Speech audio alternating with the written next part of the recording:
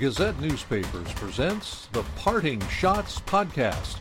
Now here's your host, Daily Gazette Associate Sports Editor, Ken Schott. Thank you, Scott Geezy, and welcome to the Parting Shots Podcast. Available on Apple Podcasts, Spotify, CastBox, and SoundCloud. Subscribe today. Thanks for joining me from the Parting Shots Podcast studio in Schenectady, New York. Well, it's time for another news edition of the podcast. It has been just an unbelievable past few months. First, we were dealing with the coronavirus pandemic. Now, it's the murder of George Floyd by a Minneapolis police officer that triggered protests and riots across the country. It has been a trying time for the media in covering the pandemic and the protests/riots. If you have been reading the print edition of the Daily Gazette or online at dailygazette.com, our news reporters have been on top of everything. I'll speak with Gazette editor Miles Reed a little later about the coverage. First, I talked with the Gazette news writer Pete DeMola, who has been covering both the pandemic and the protests/riots. Here's my conversation with Pete.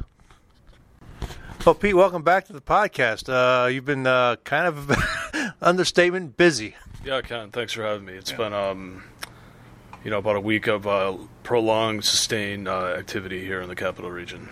Yeah, between the coronavirus and the protests/riots, have you had a moment to sleep at all? Not very well.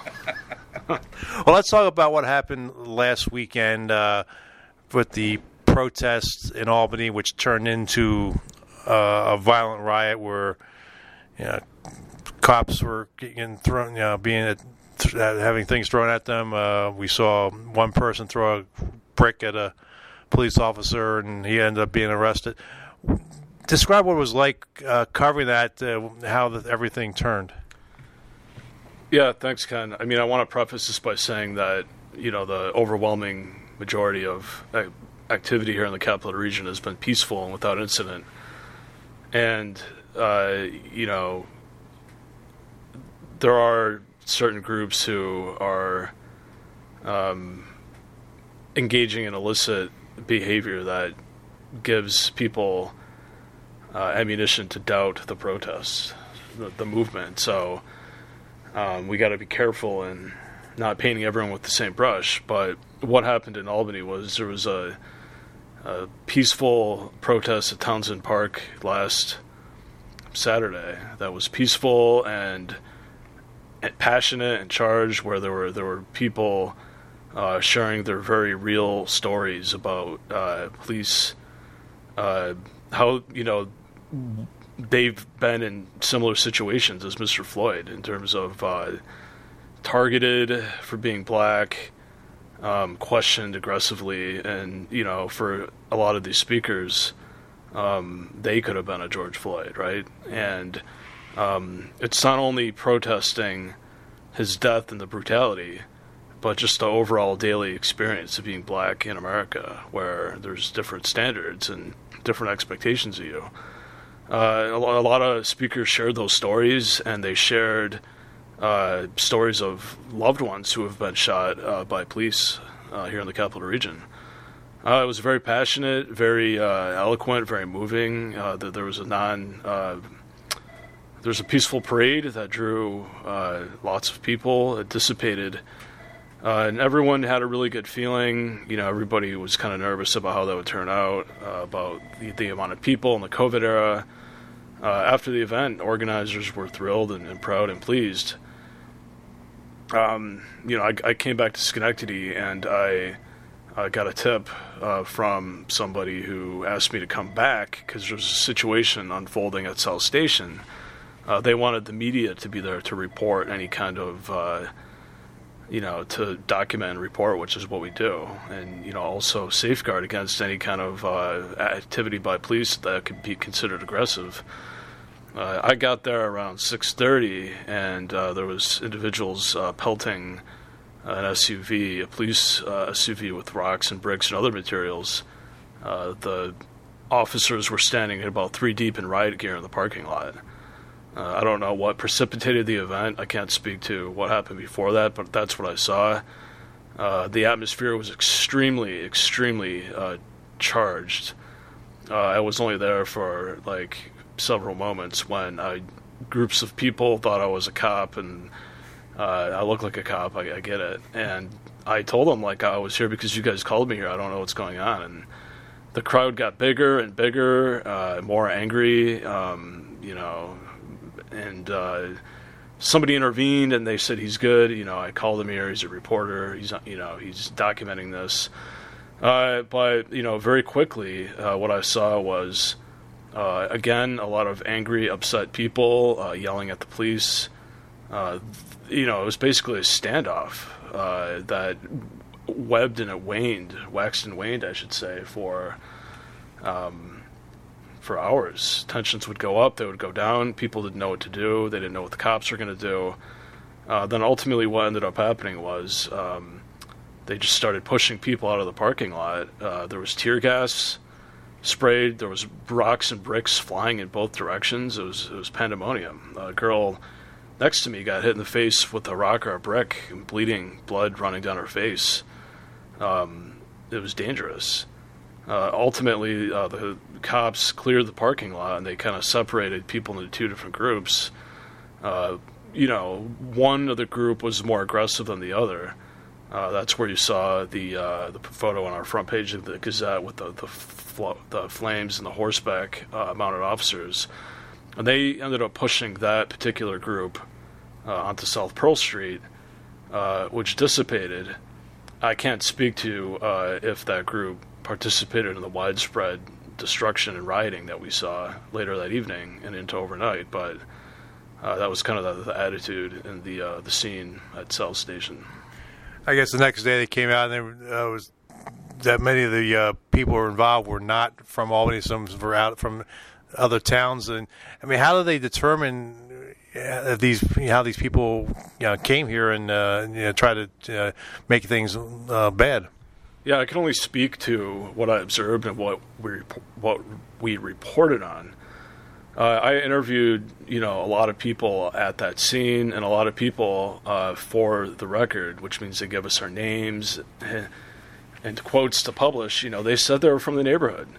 A lot of people, both in formal interviews and informal conversations, said, "Look, we live in the neighborhood. We're just pissed off at this chronic conditions that we face of chronic poverty, constant tensions with the cops. We're sick of it. And we're tired." Another guy I interviewed said that he was dismissive of the people, and he said, "Oh, they're all drug addicts, and they all live in the shelter." And then the mayor said, Kathy Sheehan said, "Well, I've been engaged with discussions with community leaders, and they said that they don't recognize him from the community." So to answer your question, I don't think there's any definitive way.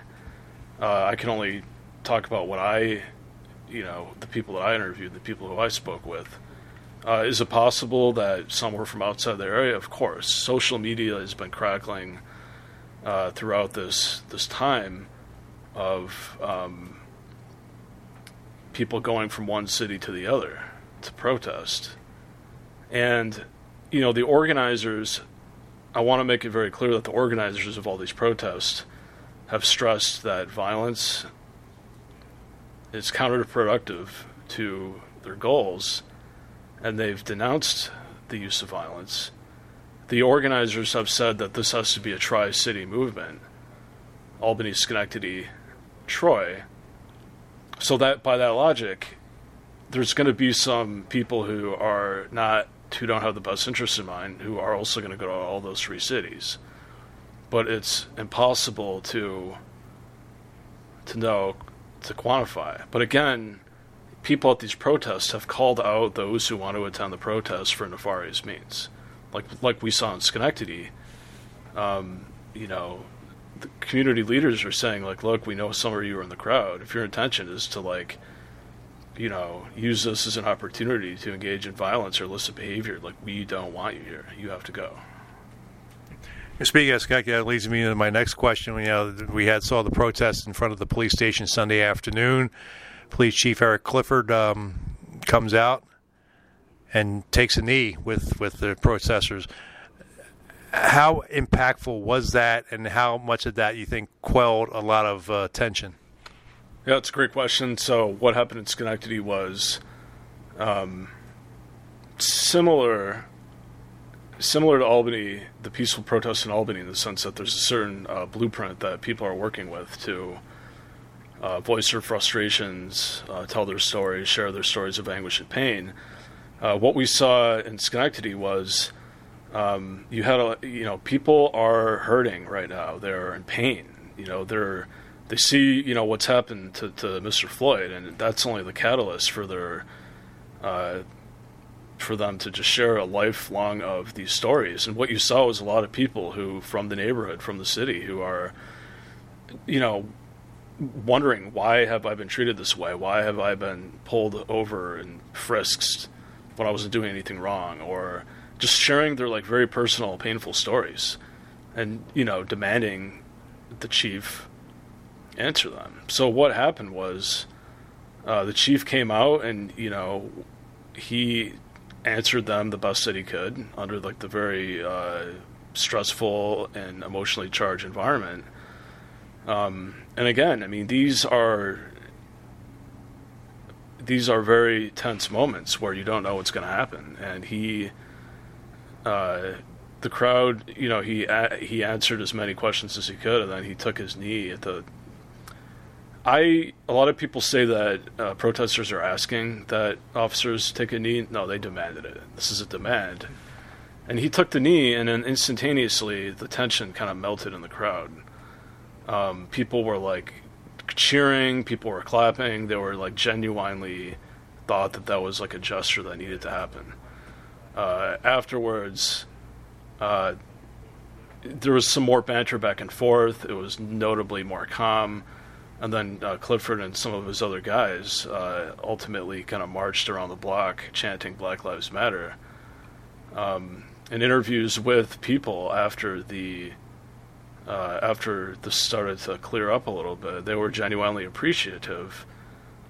And they were, they seemed sincere in saying that gesture did a lot. Now, that's not to say that everybody agreed. I mean, there were a lot of people who were still upset, saying it was a symbolic gesture, and they're, talking about their experiences as well. So it's kind of still divided on that.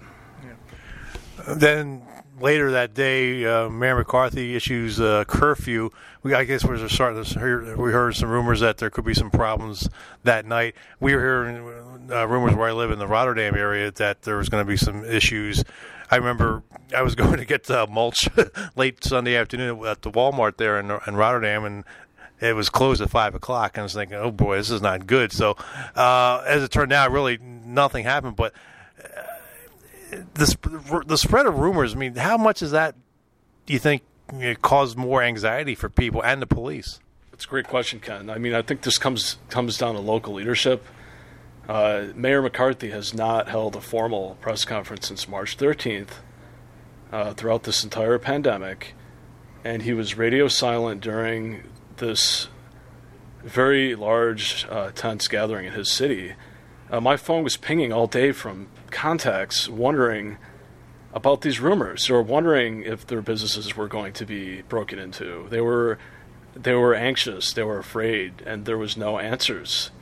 That was compounded by a curfew being implemented, and people were saying, okay, well, now I've got people in my business, I'm still open for takeout. Does that mean that I'm going to get in trouble? Do I have to, cancel my orders? It was an atmosphere of no answers. Thankfully there was a peaceful evening. I mean, there was another group of people who appeared at Proctor's. There was guys from Rotterdam there in riot gear.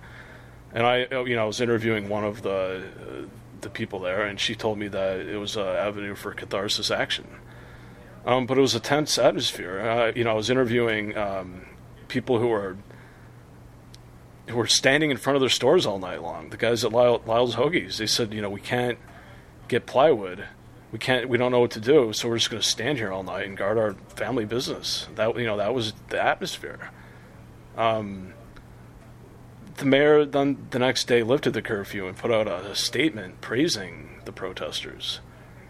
But I think that at that point in time, a lot of the anxiety had already passed, a lot of uncertainty had already passed, and a lot of people are still asking about the leadership in the city. You brought up Ray McCarthy. We'll talk about the coronavirus now. I mean, we see Governor Cuomo every day on TV with his press conferences. Albany County Executive Dan McCoy's on. Rensselaer County Steve McLaughlin's been on. Why has Schenectady Mayor McCarthy and Schenectady County been sort of nowhere? I mean, it's sort of been, as you said, radio silent. Yeah, it's a great question, Ken. Schenectady County, we definitely had to keep pounding them, asking the tough questions. And to their credit, I mean, they've started to have the twice weekly Facebook Live events with the county manager, which is certainly a welcome improvement, and it gives an avenue to ask questions and for the public to get information. And it took pressure from you to get them to do that too, right? It's all about the public. It's not about us. It's about you guys. And, this came at a time where I'm studying data from about the racial and demographic breakdown of COVID, and it's disproportionately impacting minorities here in Schenectady County. The county didn't address it. So they started having the Facebook Live events, and Rory Fluman announced today, Thursday, June 4th, that, they have an action plan assembled, and they're starting to implement it. And you know what? That's great, but it shouldn't take pressure from the Daily Gazette to get county officials to do the right thing and communicate with the public. Bottom line. In terms of the city, the mayor has used every talking point to deflect from addressing the public. He said, it's the county executive's responsibility. They're handling the crisis. But then he said, well, if they have Facebook Lives, wouldn't that kind of go up against Albany? Is there saturated media marketing? Would there be too many, not enough reporters to cover it? And he's just kind of gone on and on as for reasons why he doesn't want to communicate with the public. And again, it's not about us. It's about the phone calls we get from the public asking about the lack of communication. That's all there is to it. People need answers. The mayor has said, we'll consider doing a Facebook Live. That was 3 weeks ago. To my knowledge, they haven't done one.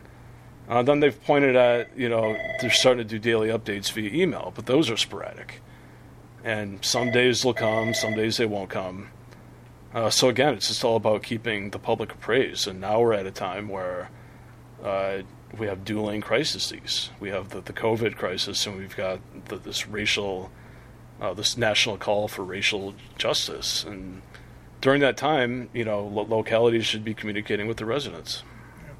As you've said, it seems like every day you hear from people. I mean, are they getting satisfied now that they're getting some statements from Schenectady County and the mayor? Well, I was speaking with one of the organizers this morning. His name is Sean Young. He's with Citizens Action in New York, Schenectady resident, lives here in the city. And, he's still saying, there's just, it's getting better, but, during the whole time as COVID is ravaging these inner city communities, they want to know what their officials are doing to help protect them and how to respond to this. The communication at the county level is certainly improving, and I certainly give kudos to management for recognizing that need to, again, adapt to what every other county in the capital region is doing. Well, Pete, you've been doing a great job following your coverage. Where can people follow you on Twitter? Yeah, they can follow me at PM DeMola, PMDEMOLA at Twitter. Try to get some sleep. I will not get some sleep. Thanks for having me. Pete, appreciate it. Coming up, I'll speak with Gazette editor Miles Reed. You're listening to the Parting Shots podcast, available on Apple Podcasts, Spotify, CastBox, and SoundCloud.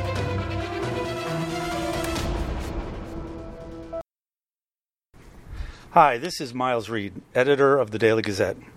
These are difficult times. For most of us, the coronavirus crisis has been a time of unprecedented upheaval, uncertainty, and fear.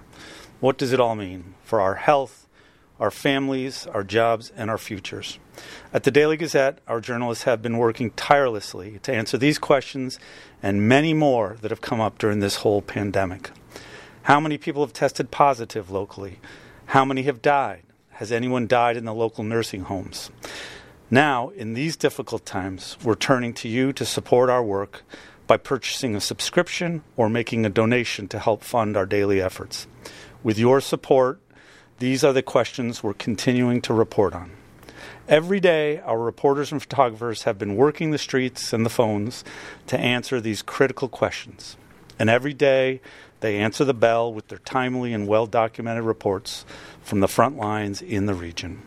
Behind the scenes, the rest of our editorial team, including our sports writers, copy editors, and digital producers, have been wholly focused on covering the COVID-19 story. During this critical time, everyone here at the paper is working to provide important news and information to keep the community safe and connected. But our ability to serve our community is being threatened by some economic challenges posed by the pandemic. We have stay-at-home orders, business closures, and school shutdowns, and they're contributing to the massive instability in the local business landscape. Despite all of these changes, the Gazette will remain committed to serving the community for many years to come, just as we've been doing unfailingly for the past 125 years. So please go to thedailygazette.com and donate or purchase a subscription to the Daily Gazette. Thank you, be well, and please keep reading.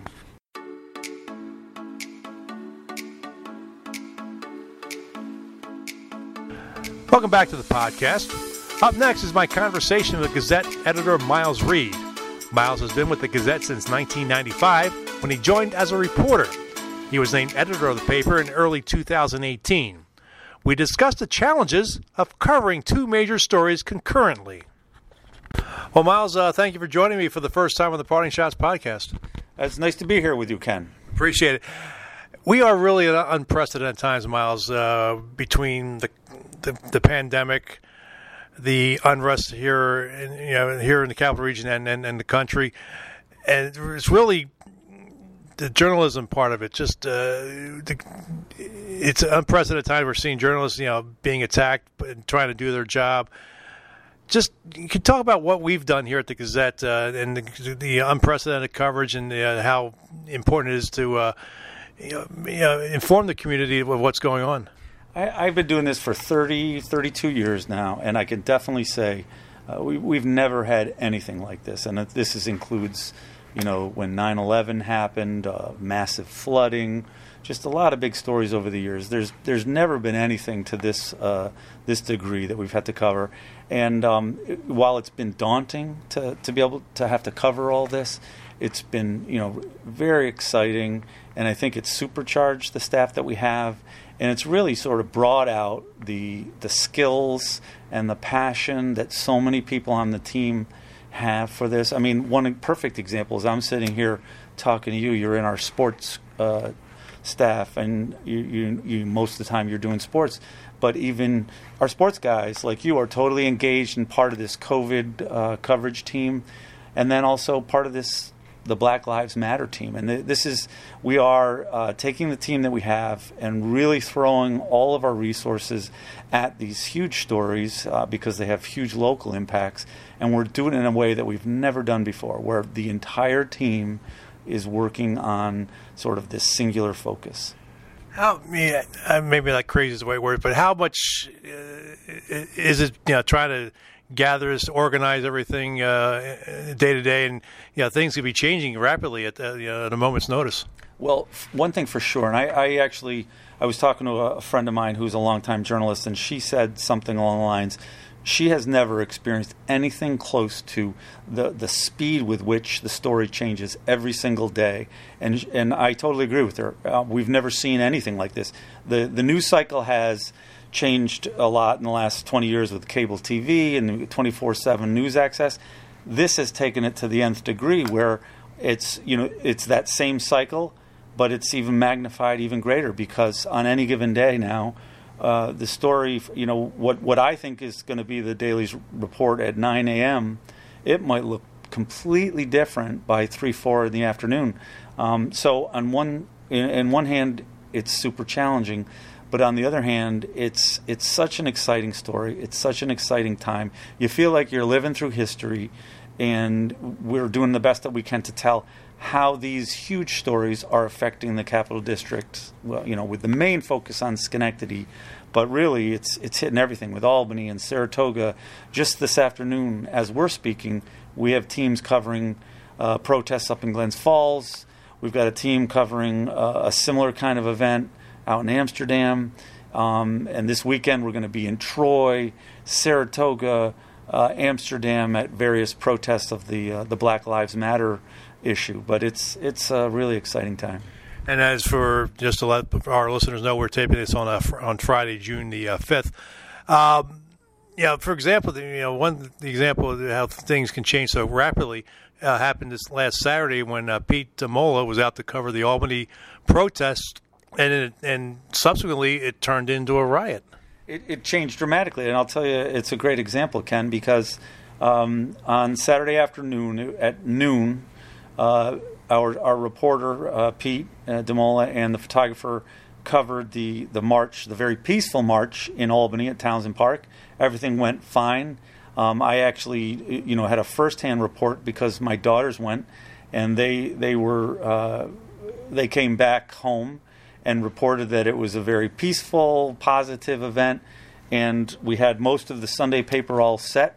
We literally had some stories on the pages, including A1, and about 6, 7 o'clock at night, Pete DeMola sends a text saying it's really getting rowdy and very tense in Albany, and so the story shifted dramatically at that time.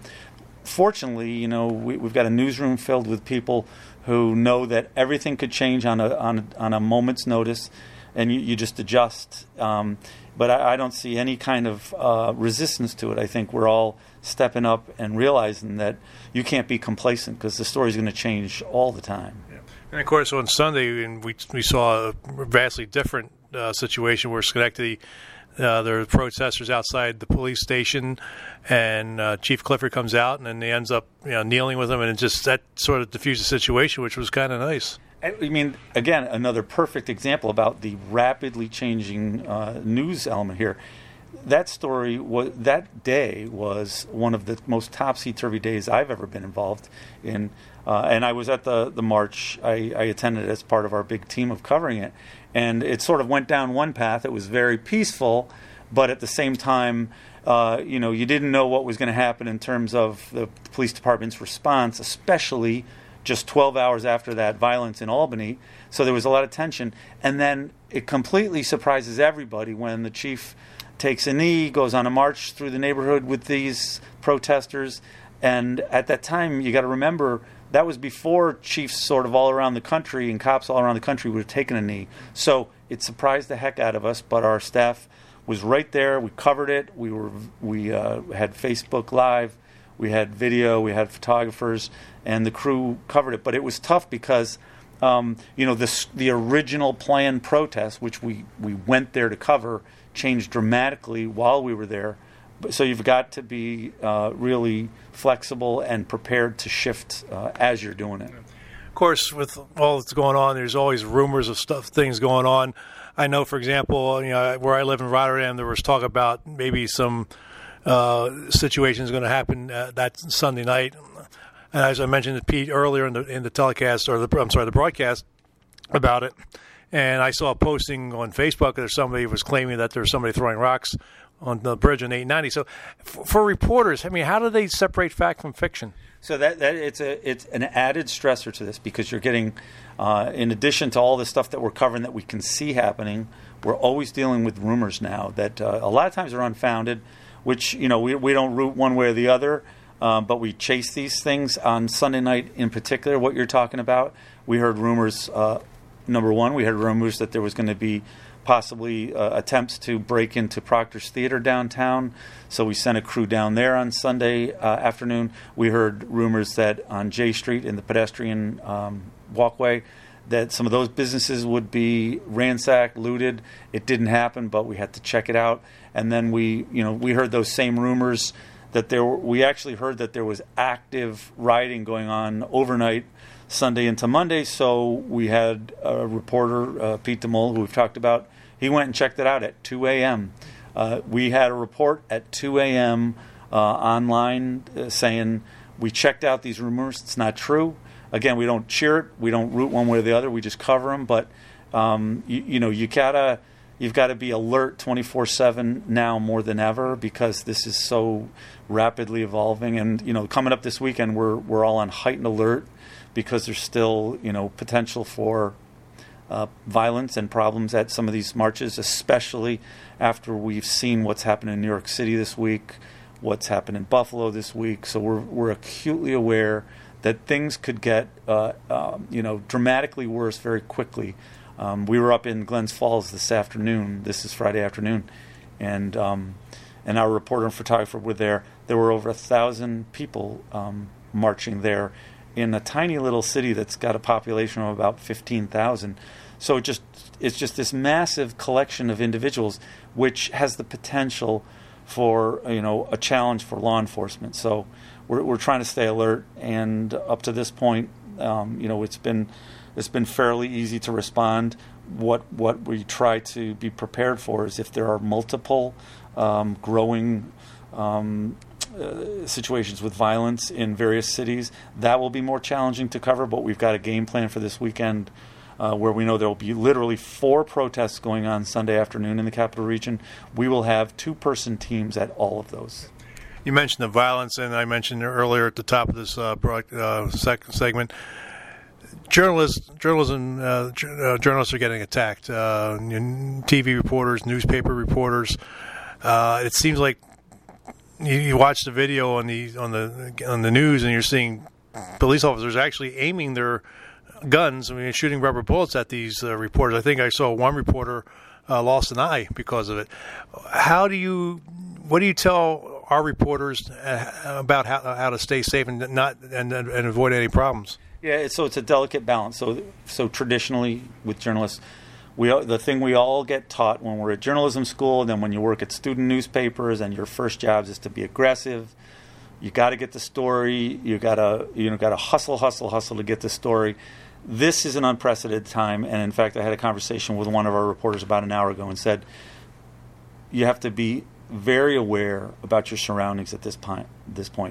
Potential danger around every corner. So what we're telling them is be aggressive, get the story, but your head's got to be on a swivel. You got to be prepared that there might be some kind of a violence, and you might either get caught in the crossfire, or you might be potentially targeted. Very fortunately, in the Capital Region, it's been by and large, free of the kind of attacks we're seeing in some other cities. But 2 of our staffers last night in Schenectady, covering events, were hassled, and both of them were physically approached by individuals. So it's challenging.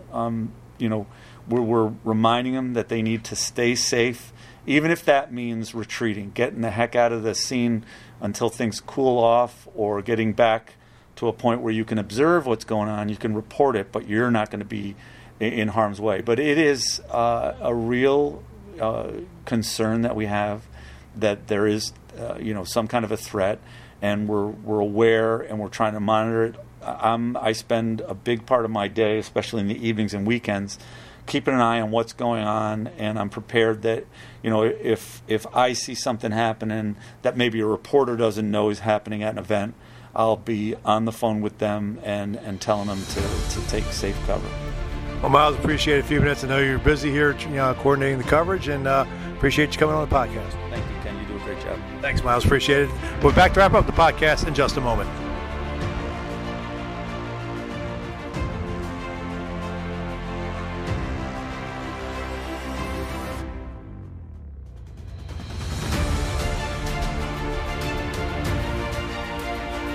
I'm Dr. Howard Zucker, New York State's Health Commissioner.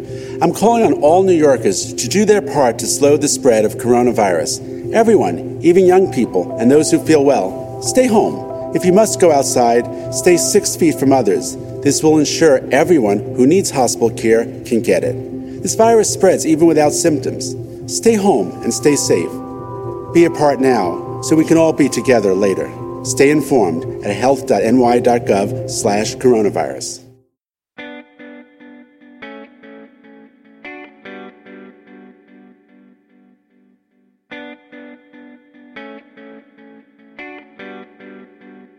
Back to wrap up the podcast.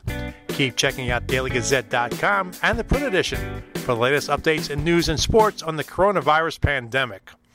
I want to thank all the doctors, nurses, and first responders who are dealing with this pandemic. We appreciate the job you're doing in this difficult time. That wraps up another edition of the Parting Shots podcast. I'd like to thank Pete DeMola and Miles Reed for coming on the show. The Parting Shots podcast is available on Apple Podcasts, Spotify, CastBox, and SoundCloud. Subscribe today. If you have questions or comments about the podcast, email them to me at shots, that's SCHOTT, at dailygazette.com. Follow me on Twitter and Instagram at Slapshots. The views expressed in the Parting Shots podcast are not necessarily those of Gazette newspapers. The Parting Shots podcast is a production of Gazette newspapers. I'm Daily Gazette Associate Sports Editor Ken Schott. Thanks for listening, and I'll catch you next time. From the Parting Shots podcast studio in Schenectady, New York, good day and stay safe.